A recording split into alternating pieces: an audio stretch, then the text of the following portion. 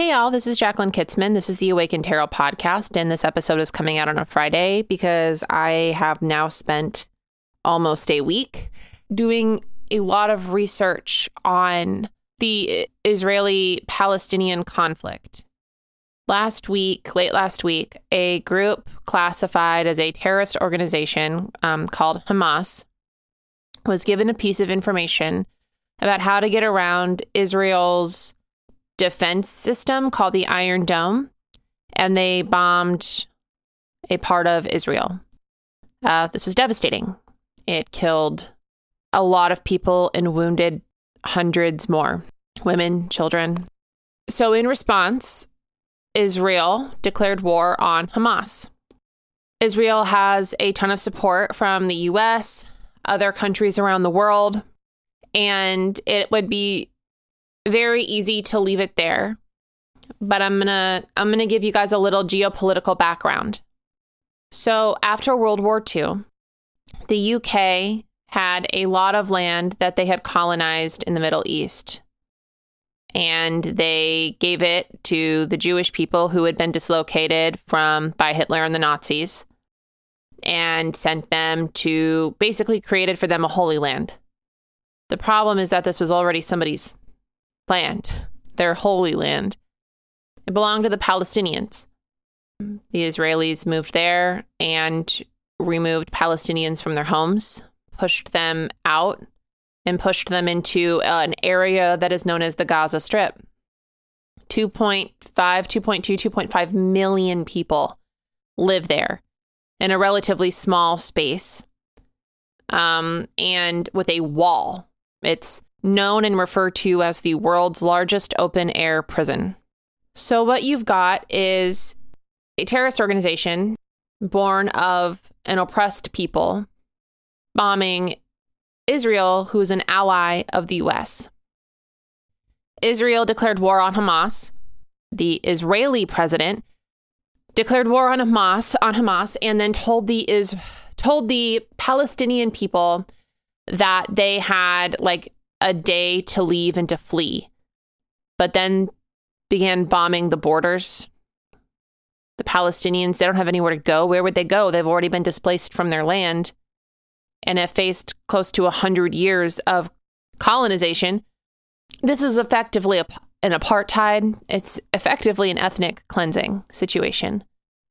So you have an oppressed people who, a group of which have decided to fight back against being oppressed in a devastatingly deadly and lethal way. You have people in the US coming out in support of Palestine, and they're being called anti-Semitic because they believe that the Palestinian people deserve to not be kept in the world's largest open-air prison. And then on the other side, you have people in full support of Israel, and they're being called racist.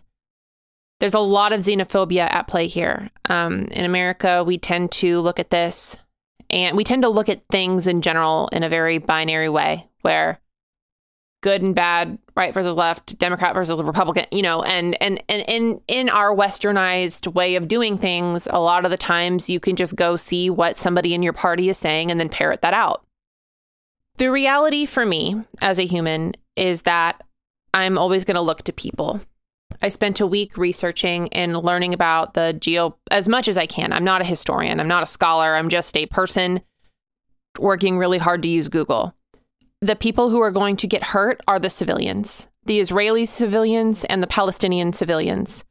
And the reality is that when Israel declared war on Hamas, they declared war on the Palestinian people, 2.2 million of which are living in the Gaza Strip, and the majority of which are not part of Hamas.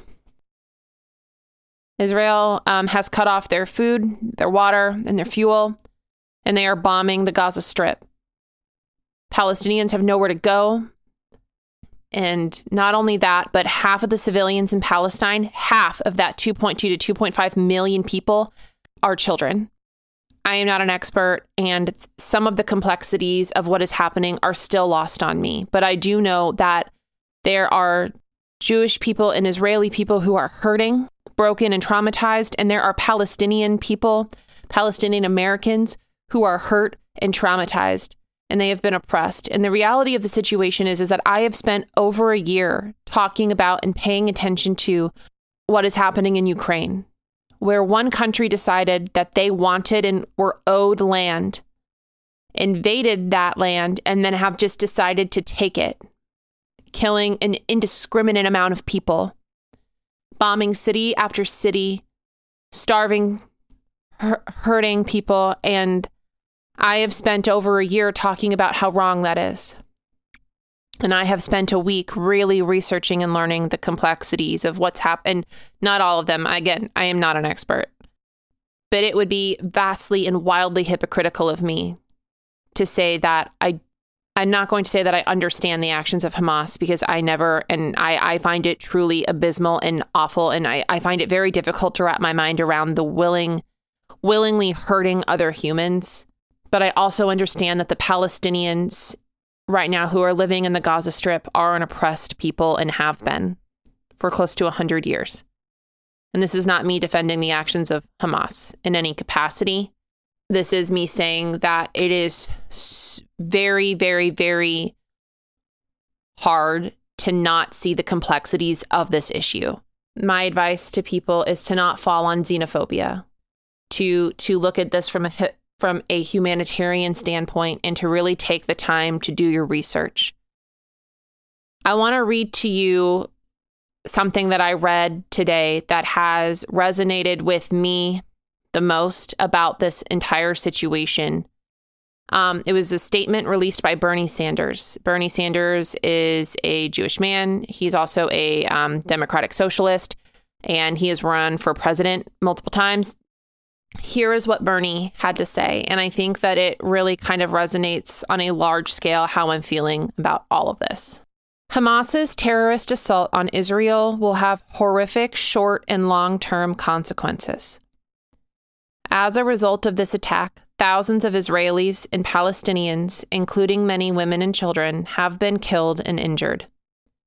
That toll will rise. The gunning down of young Israelis at a music festival is an image the world will not soon forget. This attack is a major setback for any hope of peace and reconciliation in the region and justice for the Palestinian people. For years, people of goodwill throughout the world, including some brave Israelis, have struggled against the blockade of Gaza, the daily humiliations of occupation in the West Bank, and the horrendous living conditions faced by so many Palestinians. For many, it is no secret that Gaza has been an open-air prison with millions of people struggling to secure basic necessities. Hamas's terrorism will make it much more difficult to address that tragic reality and will embolden extremists on both sides, continuing the cycle of violence. Right now, the international community must focus on reducing humanitarian suffering and protecting innocent people on both sides of this conflict. The targeting of civilians is a war crime, no matter who does it. Israel's blanket denial of food, water, and other necessities to Gaza is a serious violation of international law and will do nothing but harm innocent civilians. The United States has rightly offered solidarity and support to Israel in responding to Hamas's attack, but we must also insist on restraint from Israeli forces attacking Gaza and work to secure UN humanitarian access. Let us not forget that half of the 2 million people in Gaza are children. Children and innocent people do not deserve to be punished for the acts of Hamas. I think Bernie does a really good job of putting words together that my heart hasn't found a way to speak. If you're listening to this and you're thinking, I don't really understand, I still don't quite understand how to feel, I really encourage you to do your research, to see what the news is saying. A friend on Instagram, I haven't asked if I can use their name, sent me a NPR episode. It's like 10 minutes long, and it talks and kind of breaks down the nuances of this. There is a TikToker that I really, really love. Their username is Simkern, Simkern. It's Sim Book Talks Badly. They're also on Instagram as well. They are a non-binary Jewish author who created a strike almost called protest called Read for Palestine, where they were recommending Palestinian written books by Palestinian authors that kind of broke down what's actually happening. They have some really good commentary on what's happening in Israel versus what's happening in Palestine and how they feel as a Jewish person living in America. And thank you, Kira, for sending me the video with the resources on it. Kira, if you're listening to this, you're amazing. My point is that there are a vast amount of resources, not the least of which are actually using social media as a tool to go listen to the voices of the people who are experiencing the trauma. Go seek out Palestinian voices. Go seek out Israeli voices. Go listen to what they're saying. Have the heart and the ears of a humanitarian. Do not fall back on xenophobia. Do not simply parrot what some person in our party, our political party here in the Western world is saying. Take the time to actually act on humanitarianism. And if you're wondering why we're talking about current events like this on a tarot podcast, it's because if you're reading tarot, you're working with collective energy. This is the collective energy. This is what's happening in the world. If you're pulling tarot and you're like, oh, I've never gotten this card in this way before, I don't understand. Tarot evolves. It evolves with the collective. It evolves with humanity. I have Jewish friends who are devastated. I have Palestinian friends who are devastated. I am watching people grapple with trying to figure out what to even think about this. I'm grappling with it. There's confusion and angst and sadness and fear and trauma and broken hearts. And we talk about current events because it matters. It truly matters. Whether you wish it did or not, it just does. And so again, I encourage us all to take on the hearts, ears, and brains and all of the senses of a humanitarian and not rely and rest on xenophobia. Okay, I hope that you enjoyed this episode on the Hierophant.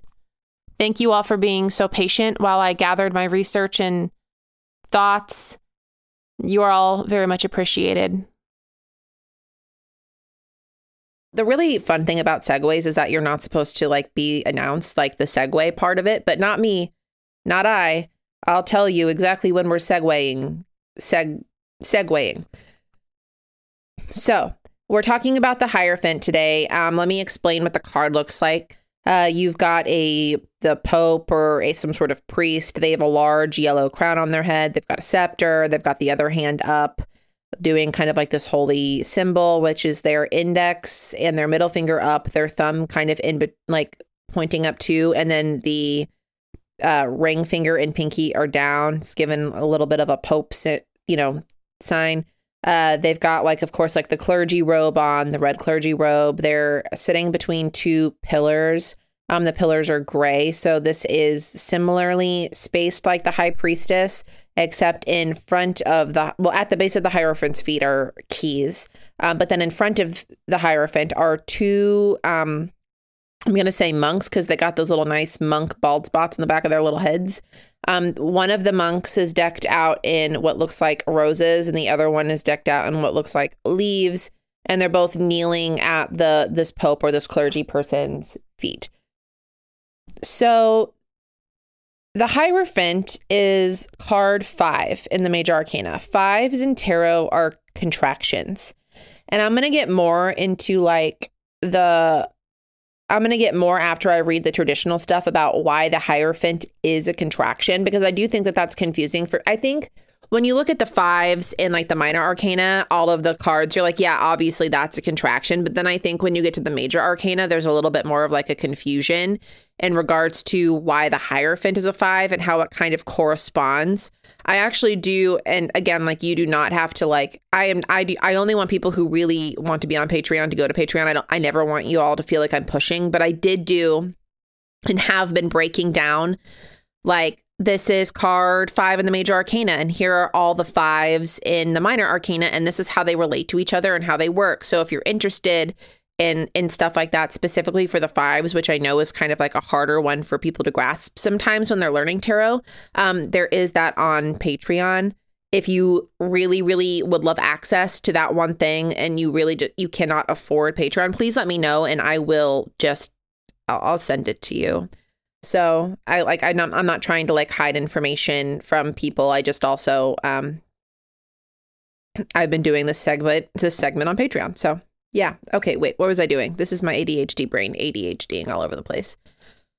So when you're talking about the Hierophant in a more like traditional aspect, the way, Arthur Edward Waite would have talked about this card, you're looking at it like the basically like the duality of the High Priestess. So this is what Arthur would have called the male High Priestess, the other side. So while the High Priestess is intuition and kind of like the governing over like your subconscious and giving you secrets and being alluring, the Hierophant is then they're gonna act as like this like person who tells you what's moral, who tells you what to do, who tells you what the rules, laws, subconscious, religious doctrine are.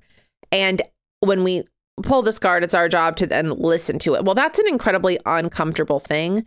And so like when you're reading this card, like we always kind of get like this icky feeling with it. And a lot of that ickiness comes, I think, from like, one, the fact that the 5 kind of governs this card, which is a contraction. And 2, the ickiness kind of stems from the fact that like traditionally this is a card of being told what to do, which for a lot of us at this point in time, especially as religion is kind of taking a back seat and so many people are deconstructing. The evolutionary principle of this card has shifted so deeply. So let me go ahead right now and open up the Pictorial Key to the Tarot by Arthur Edward Waite. You can buy this book pretty much anywhere, by the way. Almost any metaphysical store is going to have it that sells tarot.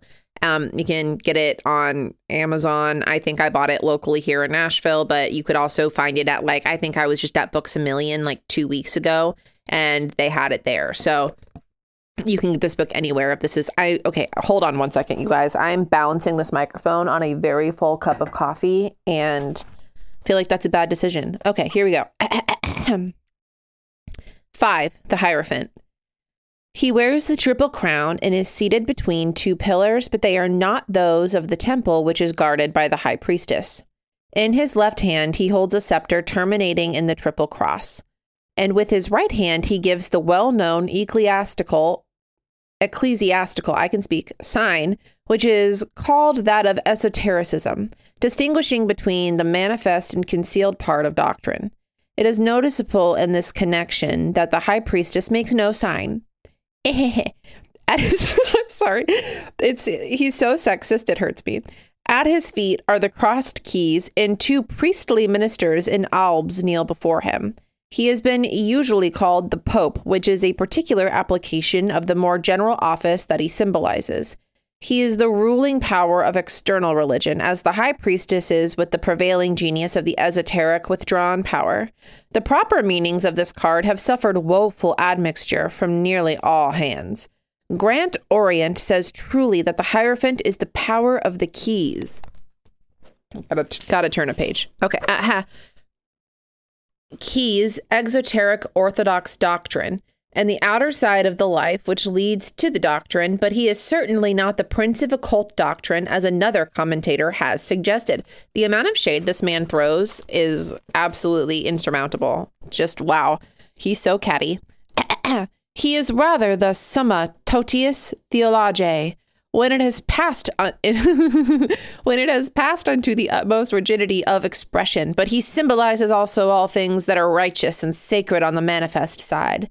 As such, he is the channel of grace belonging to the world of institution, as distinct from that of nature, and he is the leader of salvation for the human race at large. He is, I'm sorry, it's so funny. He is the order and the head of the recognized hierarchy, which is the reflection of another and greater hierarchic order. But it may also happen, but it may so happen that the pontiff forgets the significance of this, his symbolic. I'm sorry, you guys. I'm sorry. It's so funny. He is the order and head of the recognized hierarchy, which is the reflection of another and greater hierarchic order. But it may so happen that the pontiff forgets the significance of this, his symbolic state, and acts as if he contained within his proper measures all that his sign signifies, or his symbol seeks to shew forth. He is not, as it has been taught, philosophy, except on the theological side. He is not inspiration, and he is not religion, although he is a mode of its expression. Okay, so I know that I kind of like stumbled my way through that and like asthma coughed my way through it, but basically Arthur Edward Waite and his writing on these cards is so funny to me because he gets so fucking catty for no reason. For no reason should he be this sassy, but he is so sassy and a little misogynistic. So what he's saying is that while the high priestess is the keeper of internal knowledge that we have, the Hierophant is the key to unlocking and understanding the information. So what we've got here is the high priestess has a knowing, but the Hierophant tells you how to know it. This is very similar to the very misogynistic take on the Empress and Emperor, where the Empress receives the message, but the Emperor interprets it. So here's it's just very funny to me. So basically what Arthur Edward Waite is saying is that this card represents the energy of being zealous about something without specifically pertaining to religion. Traditionally, in like Marseille decks or Visconti decks, the Hierophant was actually called the Pope. So that's what he's saying as well, that this card used to be kind of like synonymous with like the ritualistic religion of Catholicism as a whole, which is interesting because Catholicism has a lot of ritual to it. I don't know if people who grew up Protestant, so my grandfather was a Lutheran pastor, and if you know anything about the Protestants versus the Catholics, they had also a very deep conflict as well, in that the Catholics were almost deemed. It's very funny because the two of them used to call each other, they would call the other heretics. So the Catholics would say, no, these rituals are important and given to us unto by the Pope, who speaks one-on-one to God and then delivers this message to us, very much like Moses speaking to God and then bringing us the 10 Commandments. This is kind of how the Pope is seen. They commune with God as a whole. And so when the Pope says something or relays some sort of, verdict on a situation, then Catholics as a whole say, okay, this is a man who is in governance with God himself and has been appointed by God himself, and therefore we must listen. So that's kind of how the Pope was taken traditionally. Now, Arthur Edward Waite, who was not necessarily a religious Christian or Catholic man, but who did arguably really resonate in regards to the idea of ritualistic behavior, is saying that the Hierophant is someone who acts zealous and religious to a certain extent without being like yucky. It still comes with like this idea of confinement, or that only someone who is rehearsed in like, this would be like me saying like, only I can teach you tarot because I am the Hierophant, right? That's nuts. That's bonkers nuts. This is like saying you can only be certified to learn tarot. Like, to read tarot, you have to be certified, and you have to be certified by me. That's what Arthur Edward Waite is talking about. He is saying that this is a person who holds the key to giving information, but he's not talking about this like a minister or a pope. He's talking about it as someone who is rehearsed, ideally probably a man in the spiritual or Gnostic arts, who is then going to teach you the monk or albus, I believe it's said in the book here, at their feet, the information. Now, this has changed a lot. What I want to do right now is kind of like take a beat, because as I'm kind of talking about like the evolution of this card, before I go on to read what I wrote about it, I got a message from someone a few weeks ago. And of course, like I'm only putting out the episode every few weeks now, right? But they messaged me very kindly. And I'm going to read what they wrote. and how they relate to the Hierophant, because they knew this card was coming up next and they wanted to see if I would be willing to talk about the component of this card as I'm talking about like how this card has changed and how this card still applies in that context. So I'm going to read this. It's Alba Hakita is the name. I could have pronounced that wrong, though I did try my best. It could be Alba Hakita or Alba Akita. Anyway, regardless, that's their username. But they said, "Hi, Jacqueline. I'm currently learning tarot, and your podcast has helped a lot to understand that not everything is about me, as some cards also show the inequalities and social injustice that's around the world. So I really appreciate your section of current events, and I wanted to suggest a theme in that order if it makes sense to you.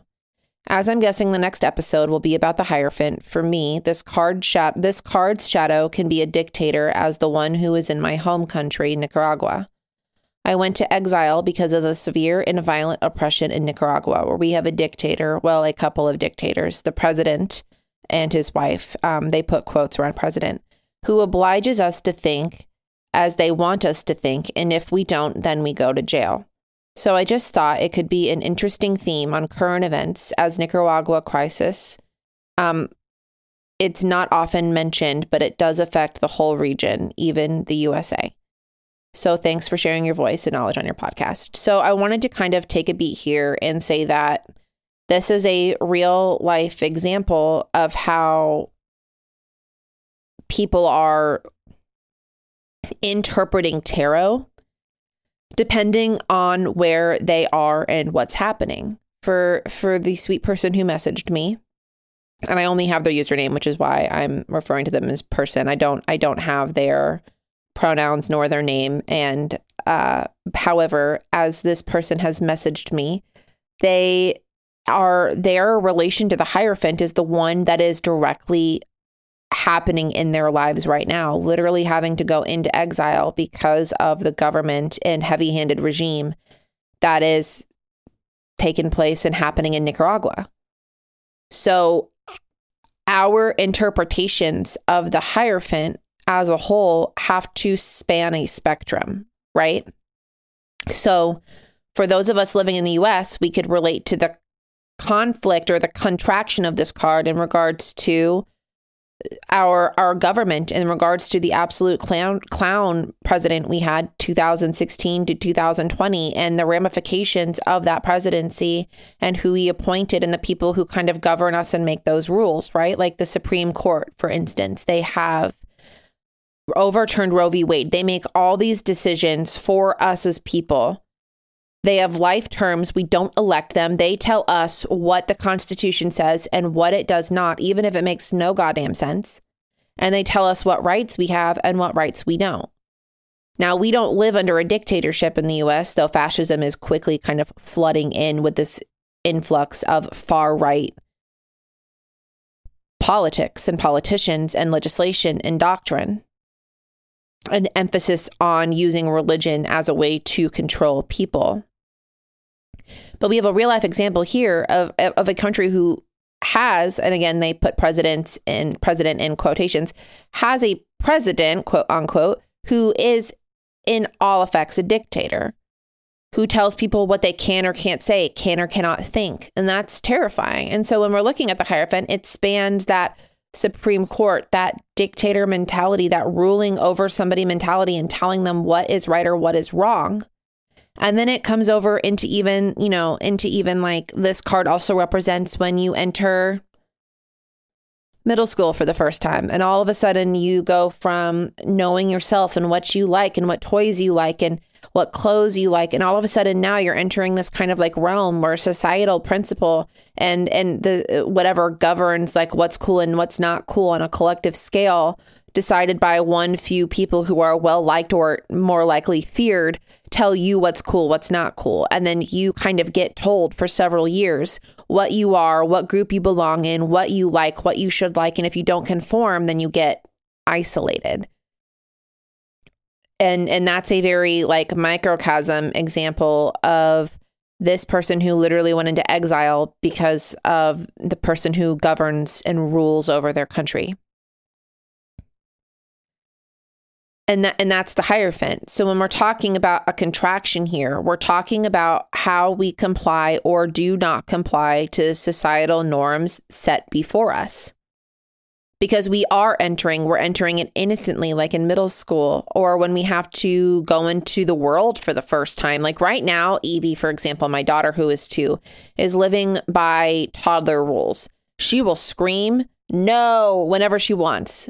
She will scream loudly. She will cry. She will literally, in small, like if she needs to pee or poop, like she'll just do it. Like she doesn't like she has not quite yet gotten to that point where she recognizes that there's a societal like pressure on us to go into another room. Even like when obviously like for adults like who are potty trained, like we have to go to another room as that is where the toilet exists.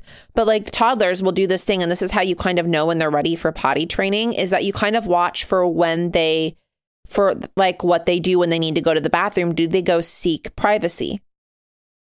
Do they go seek privacy because they are starting to understand that that's what adults do? We go to another place to go to the bathroom. We walk away. We go somewhere private.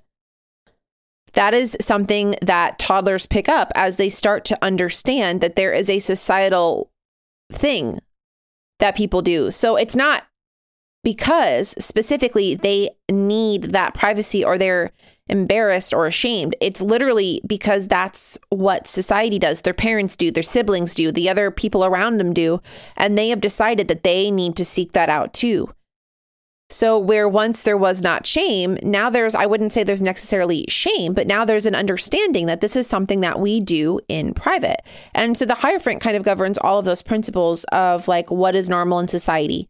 What is ruling over us? How are we complying? How are we not complying? And it can be as vicious as a dictator, or it can be as snarky as the middle school person who is telling everybody and setting the standards of what's cool and what is not.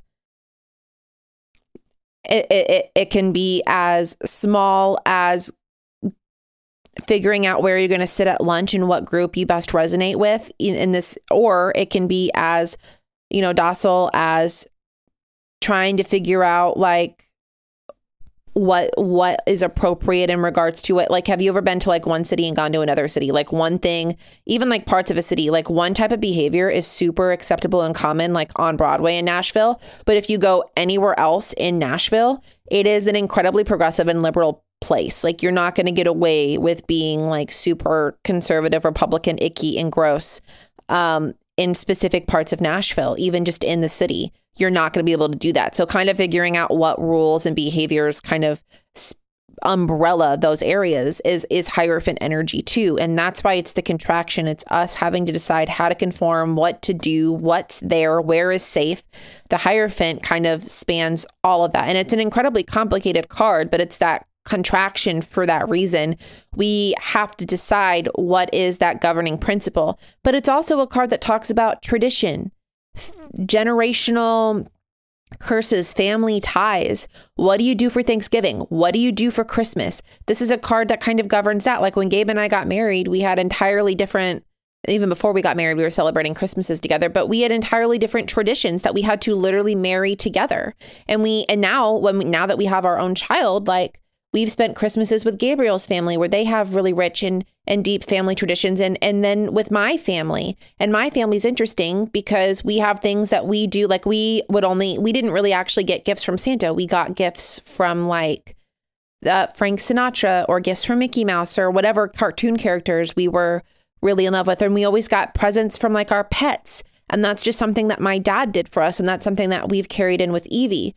But that was something that Gabe learned about when he went to my family. But then I had a stepmom that my parents are no longer together, but my stepmom and father, but she had family traditions that she carried in that we all kind of married together. And so that's all stuff that the Hierophant rules too, how these things all mix together and how they kind of jumble in and mesh and become one. So the Hierophant really spans these very large issues that are vastly important, like, is your country ruled by a dictator, to what fascist rules are being put in place in your country because one court decides what the Constitution means, to what traditions are we going to uphold in our own family units, to what are we marrying into.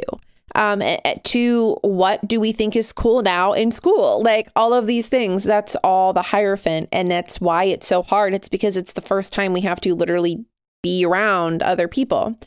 So in the workbook, I have literally spoken for 40 minutes. I'm so sorry, Gabriel. Mwah. Sending you love in the future. So this is the Hierophant, and this is what I wrote. What I wrote about it in the workbook. The Hierophant. With knowledge comes power, and with power comes responsibility. In the Emperor, we learn how to establish ourselves, our homes, our independence. We taught ourselves the way of life, but in the Hierophant, we are ready to teach others. Hierophant energy is a teacher's energy, a place of creating tradition, engaging in ritual, and developing community. In the Hierophant, we create and obey moral codes, pass on teachings, and govern. We teach and show. It is up to us how we teach and rule. Ideally, we would go forward and educate with compassion and love. But in the Hierophant, we, for the first time, experience power in a way that affects others and is therefore necessary to constantly consider how we choose to show and exude Hierophant energy. At its heart, the Hierophant is a compassionate teacher and upholder of values and tradition. As we ruminate in this energy, we must consider what we will uphold for future generations and community. We mastered how in the Emperor, and now in the Hierophant, we are mastering the art of showing. So this is what I wrote in regards to a spread for the Hierophant. In what way are we being asked to teach others? In what way can we best build tradition? What traditions or morals are we being asked to uphold? When embodying the Hierophant, how can we be responsible with our power? So in the Hierophant, we're kind of, what I wrote here in the workbook is how we're kind of working with ourselves in that Hierophant energy, because this workbook is meant to kind of like establish how we resonate with these cards. But now let me talk to you about how this card, when it comes up in a reading, how I read it. So again, this is Major Arcana. So whenever I pull a Major Arcana, regardless of what it is, I'm always kind of understanding that there is an overarching theme somewhere, some sort of the energy that governs, governs over us, or kind of like guides or leads us that we work with, like that primordial energy that's there. It's always there. And it's just kind of how we navigate, right? So when I pull the Hierophant, I always kind of, or any Major Arcana card, I always like take a beat to consider that. So when I pull this card in a reading, what I try to comprehend is, how are we challenging or being challenged by social, like, constraints that have been put on us or that we have put around others. So like, let's say in a relationship reading, right? Like you pull this card in a relationship reading, you pull the Hierophant. So then my question would be like, what about your communication? What about the way things have been set up is working? And then what's not working? If I pull this card with other cards, those other cards may give me a clue as to what's working or not working. So I may not even have to ask that.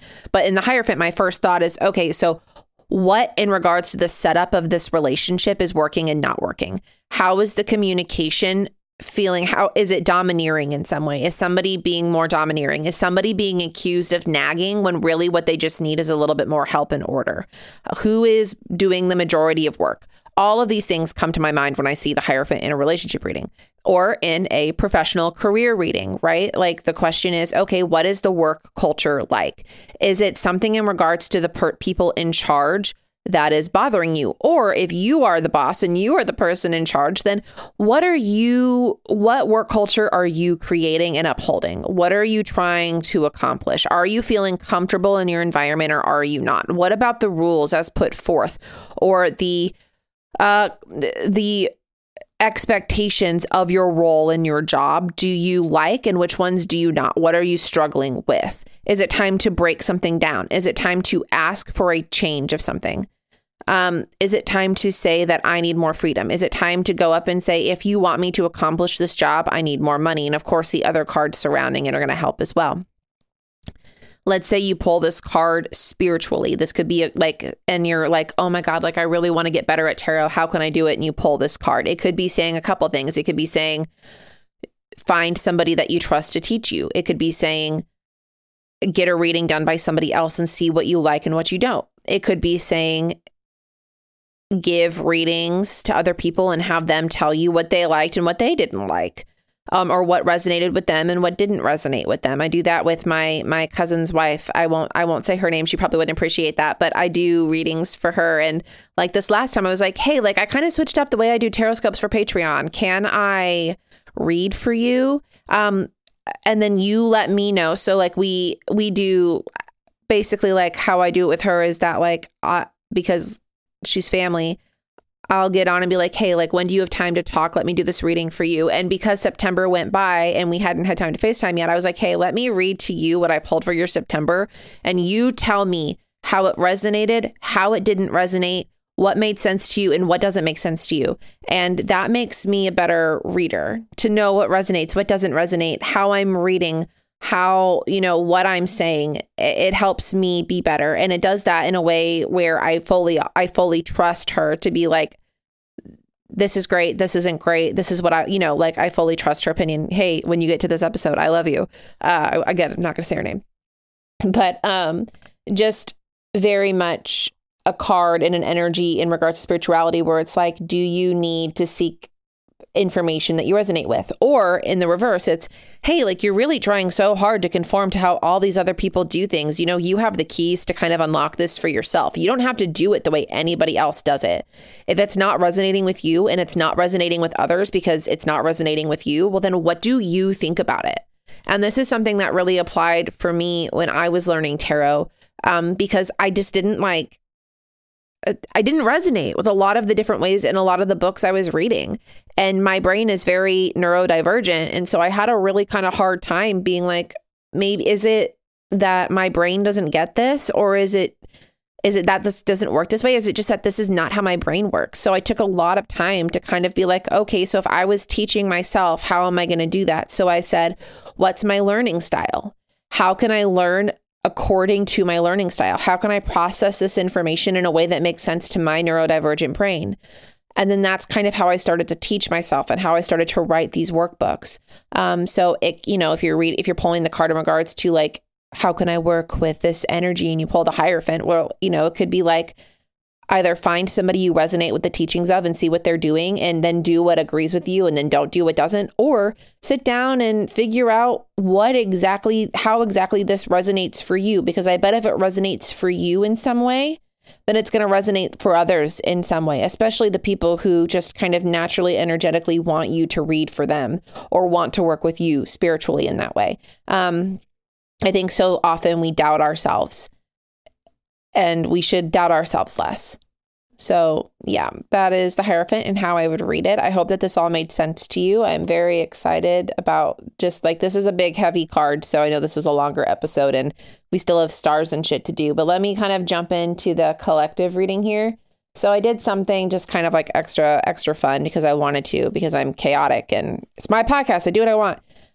So what I did here is I pulled a card for the collective energy, and then I pulled a card from, I don't use a ton of Oracle decks, but one of the Oracle decks that I do use and I really, really love is the Supra Oracle deck by Usi. It's loosely based on Carl Jungian, like psychoanalysis and Gnostic theory, where it just takes a lot of like abstract concepts or words. And then there is a guidebook, but I don't use the guidebook for it. I really like to kind of like use the words and the shapes, like there's literally a card in this deck that just says nothing. And it tickles me because the idea is that you kind of sit here and you really dive into what does that word mean for you?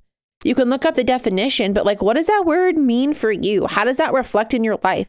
And the idea is you kind of break it down and shake it apart. And I just really love that because it really encourages, I think, you diving into your own brain and your own concepts. And I really love that. So I've got a card from the tarot that's what is the collective energy? What energy will be with us this coming week? And then the Super Oracle deck is how can we work with that energy? So I just thought that might be fun. If you like it, you can let me know. If you don't like it, you'll probably also let me know. So yeah.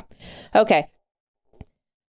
What is the collective energy? What will be kind of like ruminating with us this coming week, or this coming 2 weeks, rather, I should say? It's the 10 of Pentacles. So in the 10s are a number of like a full circle, like a completion of something. And in the 10 of Pentacles, it's all of that stuff that we learned in the previous suits but then synthesized outside. So it's kind of this examining of our environment that when we take all of the stuff internally and we put it all on the outside and like all of like ideally we've mastered all of these things. So ideally in the 10 of Pentacles, we are not only like internally the healthiest version of ourselves, but also outside the healthiest version we can be. And that's kind of ironic because when I pull this card as a person who has like is both neurodivergent and has a lot of chronic health issues like asthma or endometriosis, I'm always like, what is my version of being the healthiest I can be? My husband baked sweet potatoes this morning and I had to hide in my bedroom because my asthma got so bad that I couldn't breathe out there. And so I'm just thinking to myself, okay, the 10 of Pentacles, what's the healthiest version of myself internally and externally that I'll kind of get to work with this coming week?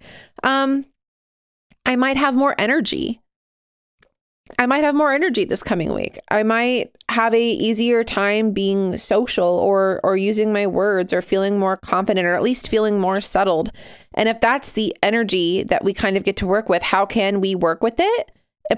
Primordial is the word in the card that I pulled from the super deck. And I'll kind of explain in the card Primordial, you have a large mountain with clouds and sky behind it. And the idea behind, if you've ever heard me talk about the Fool, you'll have heard me use this word primordial. Primordial is a thing that has been there. It has always been there. You may have heard the term primordial goo. The primordial goo is it's that goo that's been there since like the Big Bang, ideally, or like, theologically, scientifically, it's that goo that's always been there that all of life crawled out of. One of the things that's super, super duper cool about science, and it's that marriage between like science and spirituality or magic or whatever, is that energy and matter cannot be created or destroyed. So like all of the stuff that was on this earth at the Big Bang when there was like literally nothing but goo is all the same mass, molecules, atoms, and material and energy that's here right now. And I just find that, to me, that is like so mind-blowing. It is genuinely so mind-blowing that we just keep recycling all of these atoms, molecules, and energy. So primordial. So when we're talking about the 10 of Pentacles, right? And we're like, this is the collective energy. And then we use the word primordial to how to work with it. We're asking ourselves and considering how can we work in our lives, regardless of whatever that looks like for people with like chronic conditions or trauma, CPTSD, neurodivergency, whatever. How can we be the truest and most healthy form of ourselves? What does it take to get there? Knowing that we absolutely 110% belong there. So for me, the marriage of these two cards with the collective energy reading for this coming 2 weeks is, how can we remember that we belong here?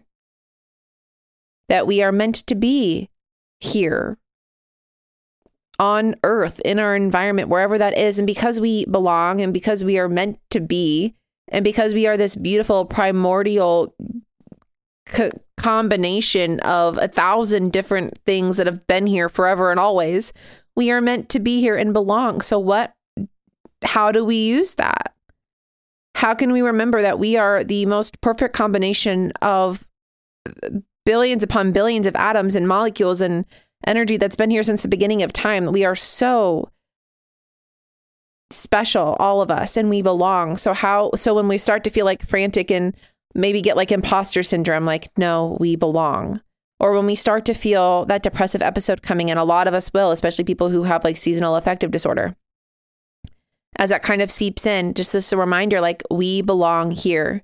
We belong in nature. Of course, we're starting to feel closed off. We're starting to hibernate. So I just think that that's kind of like, these two cards are so beautiful together. And I love that I pulled them together. I love that I had that kind of inclination, but you guys will have to let me know if you liked it. All right. If you like this podcast, consider rating, subscribing, and reviewing. If you don't, that's also okay. Just be constructive with your commentary. And now it's time for Stars and Shit. Bye.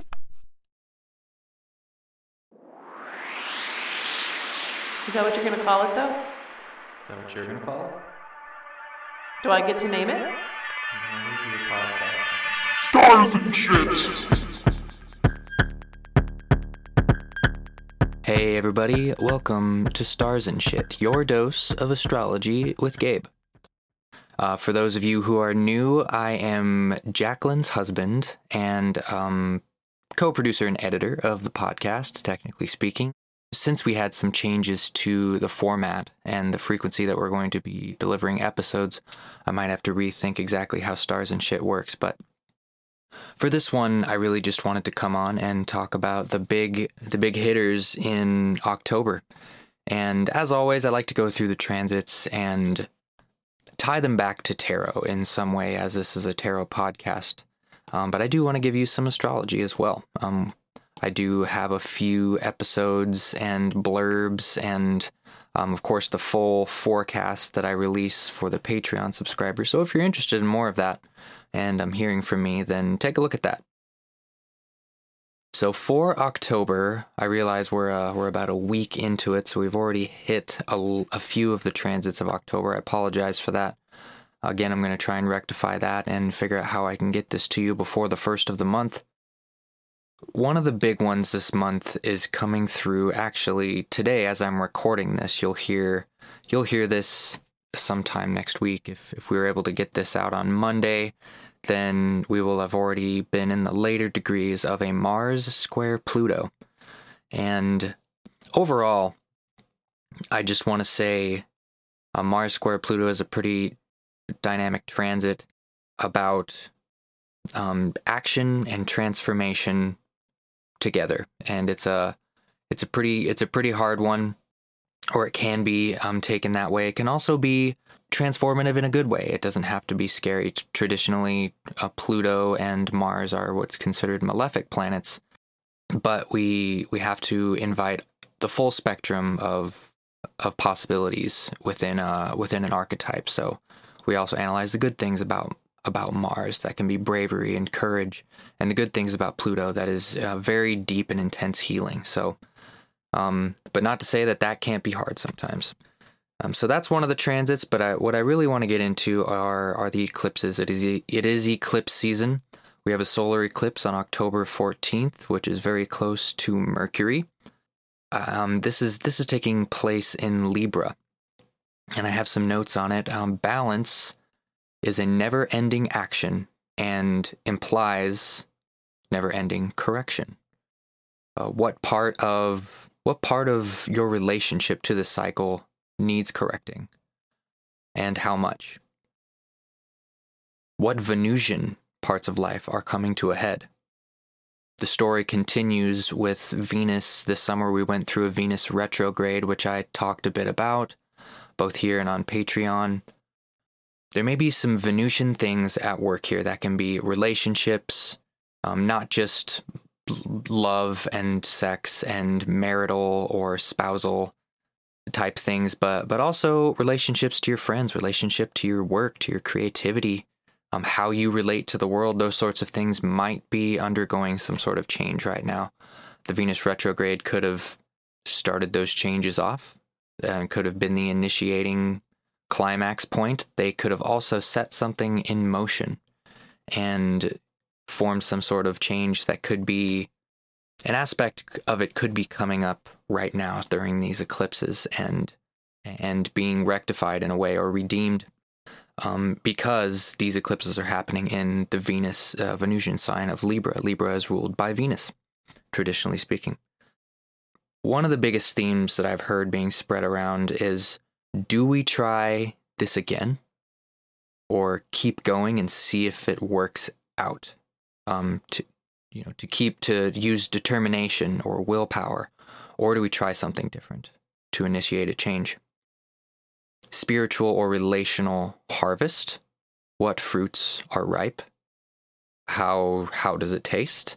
And how might we want to change things so that we can yield a better harvest next time? Again, playing on the same theme of, do we need to change something or do we keep going? I definitely see this happening in my life, and I'm super happy to hear and read comments from you guys if this is showing up for you. The next thing I want to throw at you real quick is a Mercury Cazimi. And again, a Mercury Cazimi is when Mercury is conjunct the sun, which is a prophetic, a time of clarity. And this is square Pluto again. So we just had Mars that's squaring Pluto around right now, and Mercury is going to square Pluto. It's right behind Mars coming through. in the later degrees of Libra. It's going to square Pluto. The south node is also here, which is alluding again to eclipse themes, because the eclipse takes place, any eclipse takes place around the nodes of the moon. I did a nice explanation of this the last time we had some eclipses earlier this spring, so take a look back at that if you'd like. So the Mercury Cazimi square Pluto can be epiphanies, clarity, illumination, answers revealed, like I said before, but it could be along the lines of Pluto, transformation, big shifts, and or deep shifts. And with the south node there, growing beyond some karma of the past patterns that maybe we had that we need to transcend and are looking for maybe the one thing that we have to change to make that happen. It could be that around this time you could be illuminated to some of that. So that's kind of the omens behind that one. The last thing that I'll mention here is the lunar eclipse, which is another, it's a loose partial eclipse, so not as I would say potent as the solar eclipse, but it's hard to say. Individually we're going to experience these things in different ways, so this could be a way of culminating the energy from the solar eclipse. So sometimes lunar eclipses are actually felt a little bit more because they're full moons rather than new moons, which tend to be endings and startings, and full moons are a lunar eclipse is a really big, powerful full moon, and so that can be easier to notice or feel. But some notes I have on this are doing the hard mental work to hone a goal or a dream, focus, determination, intensity, doing a Rubik's Cube while skydiving. What kind of goals, projects, or desires are in the works that need an extra push towards implementation? This is also happening at the same time as a Mars conjunct Mercury, and this will be opposite Jupiter in the same signs as the eclipse. So these are also related in ways, loosely related, but I do think that they will be felt all together. So the last thing that I wanted to get through is a little bit of an explanation on Pluto, because there are a number of planets that are going to square Pluto during this time, and so Pluto is going to be felt. And I listened to another podcast that's really great called Nightlight Astrology, and they do a really nice treatment on Pluto and the outer planets and some of the malefic planets that I've been listening to that have helped me understand these a little bit more. And I would sit here and I would preach, like, do not be afraid of these planets, but it is true that occasionally they do scare me a little bit. If I have a Pluto transit coming up, which I do, the Mercury Cazimi will square Pluto at the degree of my ascendant. So that's a very, you can view that as like a physical threat, basically, or you can take it as, more a soft transformation type of reworking. What do I look out for that might affect my health, my body, my mentality? How do I need to change? I might be being called to change at this time, so I want to be open to that. But because of that, I was listening to this episode on how to avoid astrological burnout for Pluto and the other related planets on Nightlight Astrology. So if you've ever felt any fatigue and fear, I very much believe and align with the other podcasts that it should not be that way, and these really helped me to understand that a little bit more. But Pluto can represent secrets. Sometimes secrets that we keep even from ourselves, or things we don't know about ourselves or maybe understand yet. And sometimes learning these things or owning these things can make a really big difference. It could be a little thing that makes a big difference, like a profound difference, which is what makes them so powerful and so explosive. And learning these things can sometimes be difficult. Truths about ourselves that we may not want to know. We need these types of secrets because discovering them is one of the best ways to learn and grow or to transform. So, playing with this idea that we may be confronting some of these themes over this month, as we're approaching the darker half of the year. We're in Libra season. We're on our way to less light in the day, and themes of the dark, themes of death, themes of transformation. Those things are coming into our view a little bit more. So I had this idea for a poll. And so if you'd like to try this, I think it might help with some of the presence of Pluto during these eclipses. So here it is. Pull one card for the top to represent an outcome or one of the possibilities of something that might happen. Maybe there's an event or a choice that you have right now. What's one of the possibilities? Pull a card for that. One card below that, representing the nature or level of fear of this outcome. So like how afraid of you are this. A card to the right of that for what you are afraid of, and a card to the left for how this outcome comforts you. So right now you have 4 cards, 1 card at the top, and then 3 underneath that. And then lastly, 1 card in the center below to represent an action to lean into your fear. So to lean into the card on the right, coupled a little bit with the card in the very center, which represents how you feel about whatever this outcome may be. Now, how do you lean into it? And so maybe your level of fear of this thing isn't a whole lot. Maybe you're not sure what you are avoiding or afraid of this.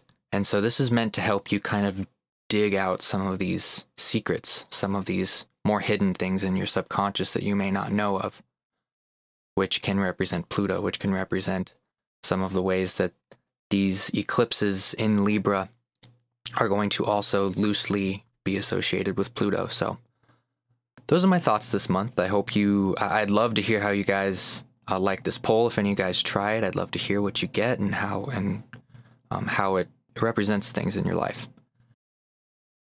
I'll announce the next time exactly how I want to approach stars and shit to make sure that it aligns with the beginning of the month. I might put out my own little episode on Awakened Tarot around the first of the month, whether or not Jackie's episode lines up with it. We talked about that a little bit. I think it could be a good way to do it. So appreciate you guys. We'll see you next time.